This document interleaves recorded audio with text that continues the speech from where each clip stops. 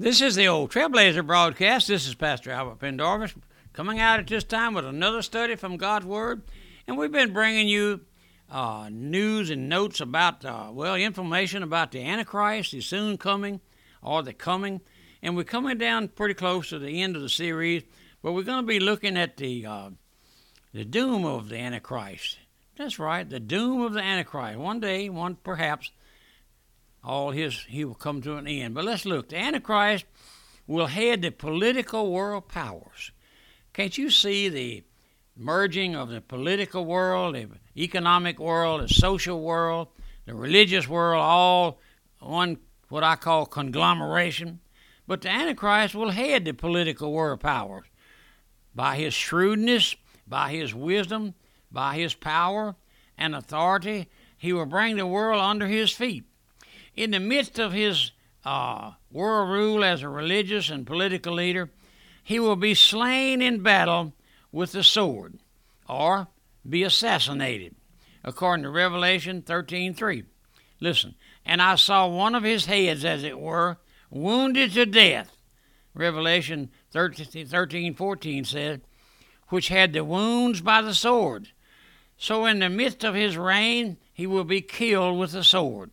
But to the amazement and no doubt to the surprise of every saint, and to see the glad surprise of the vast population of the world, he will be raised from the dead, according to Revelation 13:3.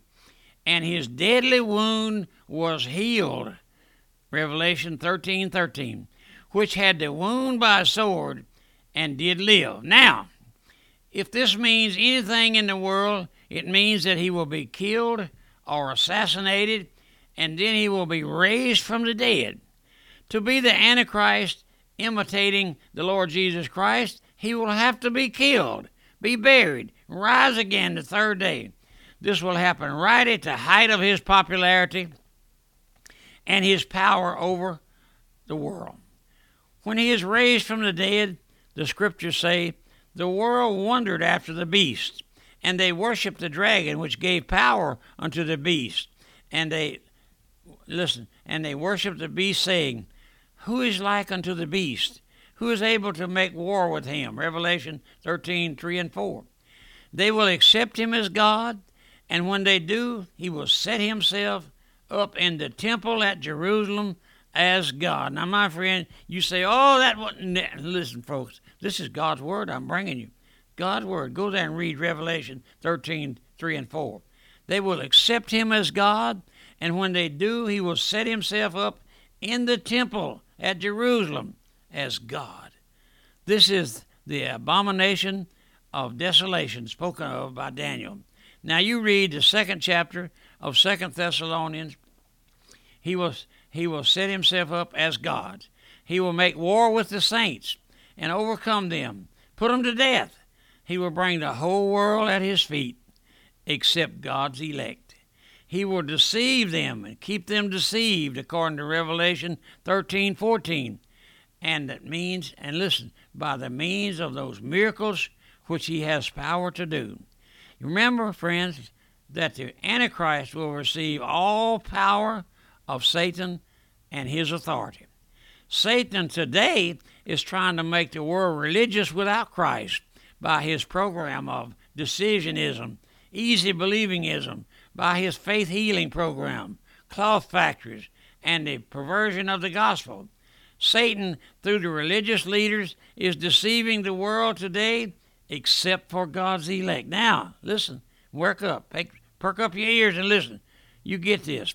Born-again believers or God's elect are not being deceived by the religious world. In the average religious movement of today, individual converts are not getting to the Lord. Now, you let that soak in. They're not being born again. They're not being made new creatures in Christ Jesus. No. Now, you listen, my friend. Listen now. I don't care, listen, if I do stand alone. This ministry here, Radio Mission, with all of its outreach and radio programs and those things, we stand basically alone. I'll just tell you this. When we moved here from New Orleans, after Katrina, built a new chapel, a new building here, it is customary in almost every instance. New church moves into the community and opens up a new building, a new place, and preaches the gospel. It's customary that the local pastors and local men of God will come and welcome those folks. We've been here a long time now. We have never had one to come here and say, Pastor Pendarvis, we're so happy to have you. No, you know why? Because they treat us as like a red-headed stepchild. I told somebody that one day. They thought that was so funny, to be treated like a red-headed stepchild. And listen, I don't care if we do stand alone. Every one of God's ambassadors, God's elect, are crying out against the empty religious professions of today that is camouflaged under the guise of decision for Christ, and so on. Now, let me ask you this question. I like to ask questions, don't you? Oh, listen, I'll tell you this little story. I had a man write me a long letter, and he said, from over there in Alabama somewhere, we have a program here we call it Voice of Truth. Pastor Sheldon's preaching. He said, since you're the voice of truth, I want to ask you a question. He said, I have a BA and a MA and I have a college education and a PhD pending. And I want to ask you this question, Trailblazer, since you're the voice of truth. You could smell the sarcasm in it. He said, who was Cain's wife? You asked me, I'm asking you, Pastor Trailblazer, who was Cain's wife, since you're the voice of truth? So I said, well, to myself, I don't usually answer those kind of letters, but I felt led to answer this fella. I said, sir, you don't know me and I don't know you. I'm just a poor old sinner saved by grace, not a very smart person, but I know the answer to your question. St. Cain's wife was his sister.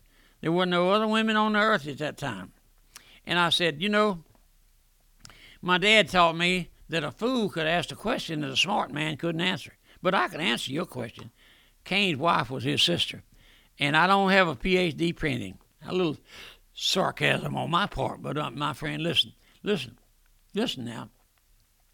Let me say again, the converts under the present day religious movement are not getting to the Lord. You want to jump up and say, oh, you're judging. I'm not judging, brother. Doesn't the child know the difference between a dead dog and a live dog? When a doctor diagnoses a case, do you say he's judging? No, I'm not judging. By their fruits you shall know them, the scriptures say. They're not being born again. They're not being made new creatures in Christ. Let me give you my philosophy here. My favorite scripture, I guess you could call it that, 2 Corinthians 5:17. It says, if any man be in Christ, he's a new creature. Old things are passed away. All things are become new. Now, are you a new creature? I need to stop here and ask you, are you a new creature? Is all the old things passed away? Old yellow dog in the backyard. No, when you get saved, my friend, there'll be a difference in you. It will. You say, how so? Well, old yellow dog, old blue, or whatever you call him, old Rock. We had an old dog named Rock. And he'd be laying on the back steps there, and you go outside, and you step on his tail, and he'd jump up and maybe growl at you a little bit. And you'd give him a kick in the rump and cuss at him maybe. But when the Lord saves you, that same old dog will be laying on them steps, and you stop there and give him a pat on the head and say, come on, Blue. Come on, Rock, let's go out in the back. Maybe we'll scare up a possum or something. You know, it's a new creature, my friend. Even the dog knows when you get saved. Listen. A child knows the difference in a dead dog and a live dog. By his fruits you shall know them. They're not being born again. They're not being made new creatures in Christ. No, regardless of what you may say or what you may think. I'm just an old fool, my friend, crying aloud and sparing not, according to Isaiah 58:1. There's scarcely any Holy Spirit conviction in the present religious movement. I've had folks call me regularly, every now and then, regularly, and they say, Pastor Pendarvis, the old Trailblazer, what do you mean by Holy Spirit conviction? Those folks are honest. They say, what is Holy Spirit conviction? You call yourself an awakening ministry. What do you mean by that? Well, let me just stop for a moment and tell you. When the Lord gets ready to save a sinner, the Holy Spirit comes there, digs around that heart, probes that heart, tests that heart to see, sends the Holy Spirit there to shine the light of the gospel there, the light of the glorious gospel. There's another instance that I use. You go out here in the country, especially up there in Tennessee, and all those old tobacco barns have been shut up for years. Doors are nailed up, and the windows are all nailed up. And a young couple comes along, buys that place, start cleaning up around there, get some men out there to clean up that old barn. The first day they open up all them windows and doors and let the light shine in, a bright, shiny morning. What do you see? You see the roaches and the snakes and the scorpions and maybe an old opossum or two go to scampering for the darkness. They love darkness because their deeds are evil. Same way with men. When that light of the gospel shines in, a sinner begins to see. If it ever does, if that light ever shines in there, it don't happen to everybody. If that light shines in there, you begin to see your total depravity. Oh, my friend, the Lordship of Jesus Christ is the lost doctrine of the present-day church, and the testimony of the early church concerning the person and work of the Lord Jesus Christ and Savior is absent from our present-day worship. Brother, sister, you go to the average church this morning and put on a testimony meeting. If you get 2 or 3 testimonies out of a large audience, you'll be doing good. And as a rule, they're not talking about the person and work of Christ. No, they're thanking God for answering their prayer, or they're thanking God for good health, and that's great, that's fine. They're thanking God for healing them, that's great. They're thanking God for this and for that.